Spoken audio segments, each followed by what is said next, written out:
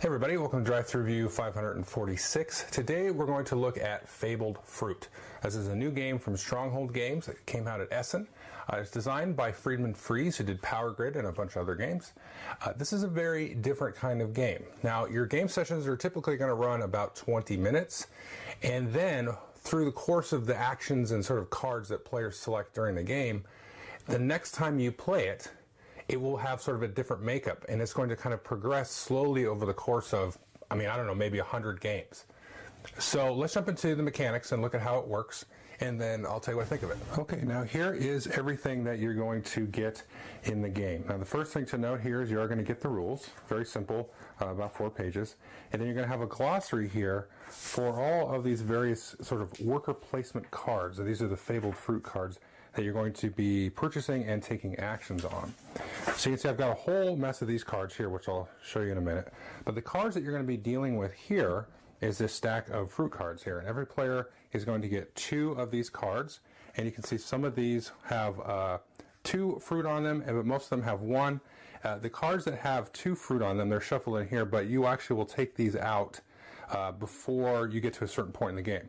But most of these will depict, I believe there's like 6 different fruit in the game, and so you're going to have a hand of 2 of these cards. So you maybe start with a banana and a grape.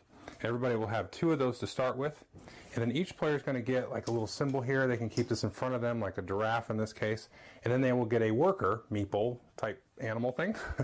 In this case I would get the giraffe, and so this will be sort of a worker that I'm going to be placing out on these cards here and taking actions.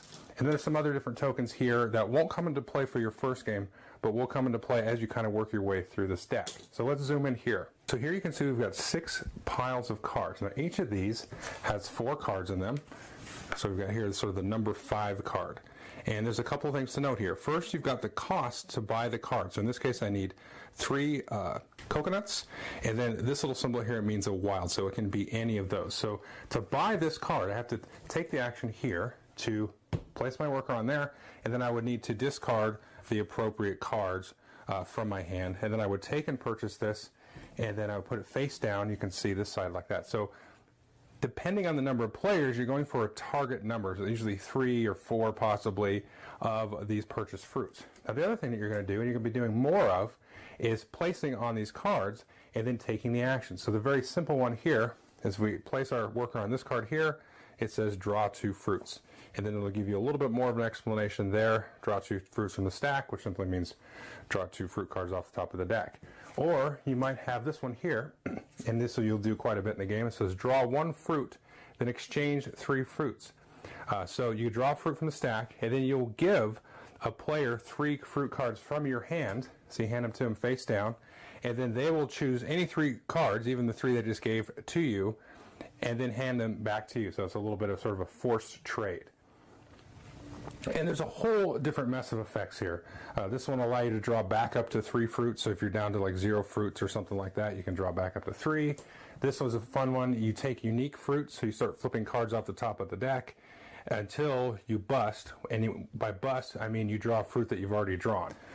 And so there's a lot of just different effects and things that are going to happen. Now as you start to purchase these fruit cards, because you have 2 actions you can do. You can go and do the action, or you go on the fruit card and purchase it for the cost down below. So let's say I went here and purchased this moose here, and I would take that and put it face down. Then I will take one off the top of the stack and then put that into play like that. So every time you purchase a fruit card, you're going to take one from the next. So you can see we dealt out here fruits 1 through 6. So the next one that we dealt out after somebody purchased one would be number 7. And you can see we have these huge stack over here. You can't even get all of them in there. There's a giant stack of these cards. So here we've got 4 number 7s, 1, 2, 3, 4. And then once the 5th card would be purchased, then number 8 would come out, which will add a market to the game. And then number 9 and so on. So you just keep adding cards every time one is purchased, and then at the end of the game, which again is triggered once a certain number of these fruits are bought, then you're going to give points out to the players. You don't have to give points out. You could just keep playing and then have a winner and a loser every game. But you'll give 2 points to the player that triggered the end of the game and they had the most fruits. Everybody else will get 1 point except the player who got the least amount of fruits, and then they will get 0 points. But then you have now changed the state of your next game. So let's say going through the game here, we purchased these cards like so, and then a bunch of these have come out, and then we got into the number 8 card and so on. We got 2 of these out. So the first time you play, you'll buy up some cards, and then add any cards that basically you bought and turned into these little fruit drinks here are out of the game forever. And these new cards are now new worker placement spots with, new costs to buy. And you go through this whole huge deck over here. I mean, and there is, I think, 57 different cards, so there's 4 of each of these. And they all have different effects and all that stuff. And so each time you play the game, you're going to be kind of evolving these sort of worker placement types of activities that you're going to do. And they get more and more complex. As you can see, like this one was just draw 2 cards. Or this one is, you add a mark at a display, actually, of 5 cards that are going to be available for purchase. And there'll be other different effects which will make use of the tokens and give you kind of more interactive abilities that you can, sort of steal cards from other players and all kinds of different stuff. So it's really kind of a campaign light 20-minute game, which is very, very different. So you can just keep playing, keep track of points if you wish, or you can just keep playing, just kind of playing through the deck and then maybe reset it.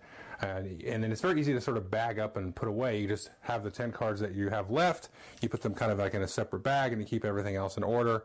And then anything maybe that was bought and removed, you just put that all in a separate bag. And it's very easy to reset, of course, if you wanted to reset it and play with a different group. Maybe you write down what you've done so far, and then you just do 1 through 6 again to start over. Okay, so that is Fabled Fruits, and I've played this 5 or 6 times. I don't remember exactly which, but I really love this game. It's fantastic. This may be like the lunch game to end all lunch games, because you could always revisit it. You could come back to it and play it every single day if you wanted. It's going to slightly change each time you play. It does take about 20 minutes to play, and so you can get in a couple of games maybe in a lunch hour type of setting. And as you move through all of the cards, the game is going to get more and more interesting. So the first setup, I mean, it's fine. It kind of teaches you the game and you move along, but it's all kind of real basic activities. But then, like I said, as you move through, the cards become a little bit more interactive. The abilities are a little bit more interesting. One thing I didn't mention, which does come into play, is if you move on to the same spot, you use your worker token to move on to the same spot as somebody else or multiple people, you have to give them each a fruit card. So maybe you've been kind of building up a certain hand of fruit to go buy a specific card, or you really need to do a special effect that will be very, very much better. It's going to be strictly a better action to take this one, and other players will kind of know that as well. So they can kind of go and sort of try to intercept and maybe sort of, kind of try to get a payment out of you. Now, that's not really going to become apparent on the first play for sure, but as you start to play the game, you start to kind of see different ways that the game can kind of work itself out and shape itself. And you start to learn to sort of keep track of which cards players have.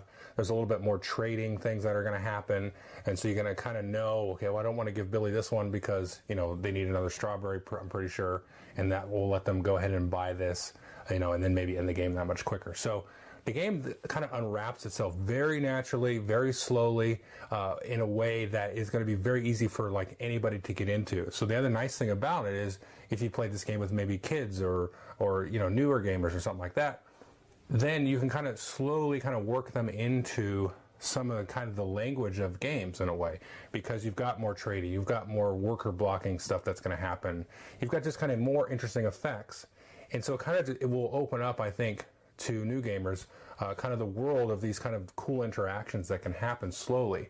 And then you've got the concept of like a legacy game almost, where you're removing cards from the game. You're not tearing them up, obviously, but you're removing them from the game. I think they even call it like the Fable system or something like that. So it's not legacy, but it is a different kind of a twist on a campaign type of setting. So I really recommend this, I think, for all folks, because it works very well. It's just a nice filler, but then you kind of lay on top of that campaign aspect, and it really is really fun. And we could probably play this in my lunch group for at least a month or 2. So I don't know if we will, but that may put the kibosh on reviewing other new games that fit in the lunch break. But I highly recommend this to anybody that this seemed interesting to if you looked at the walkthrough. So it's a really, really fun game. Take a look at it. Thanks.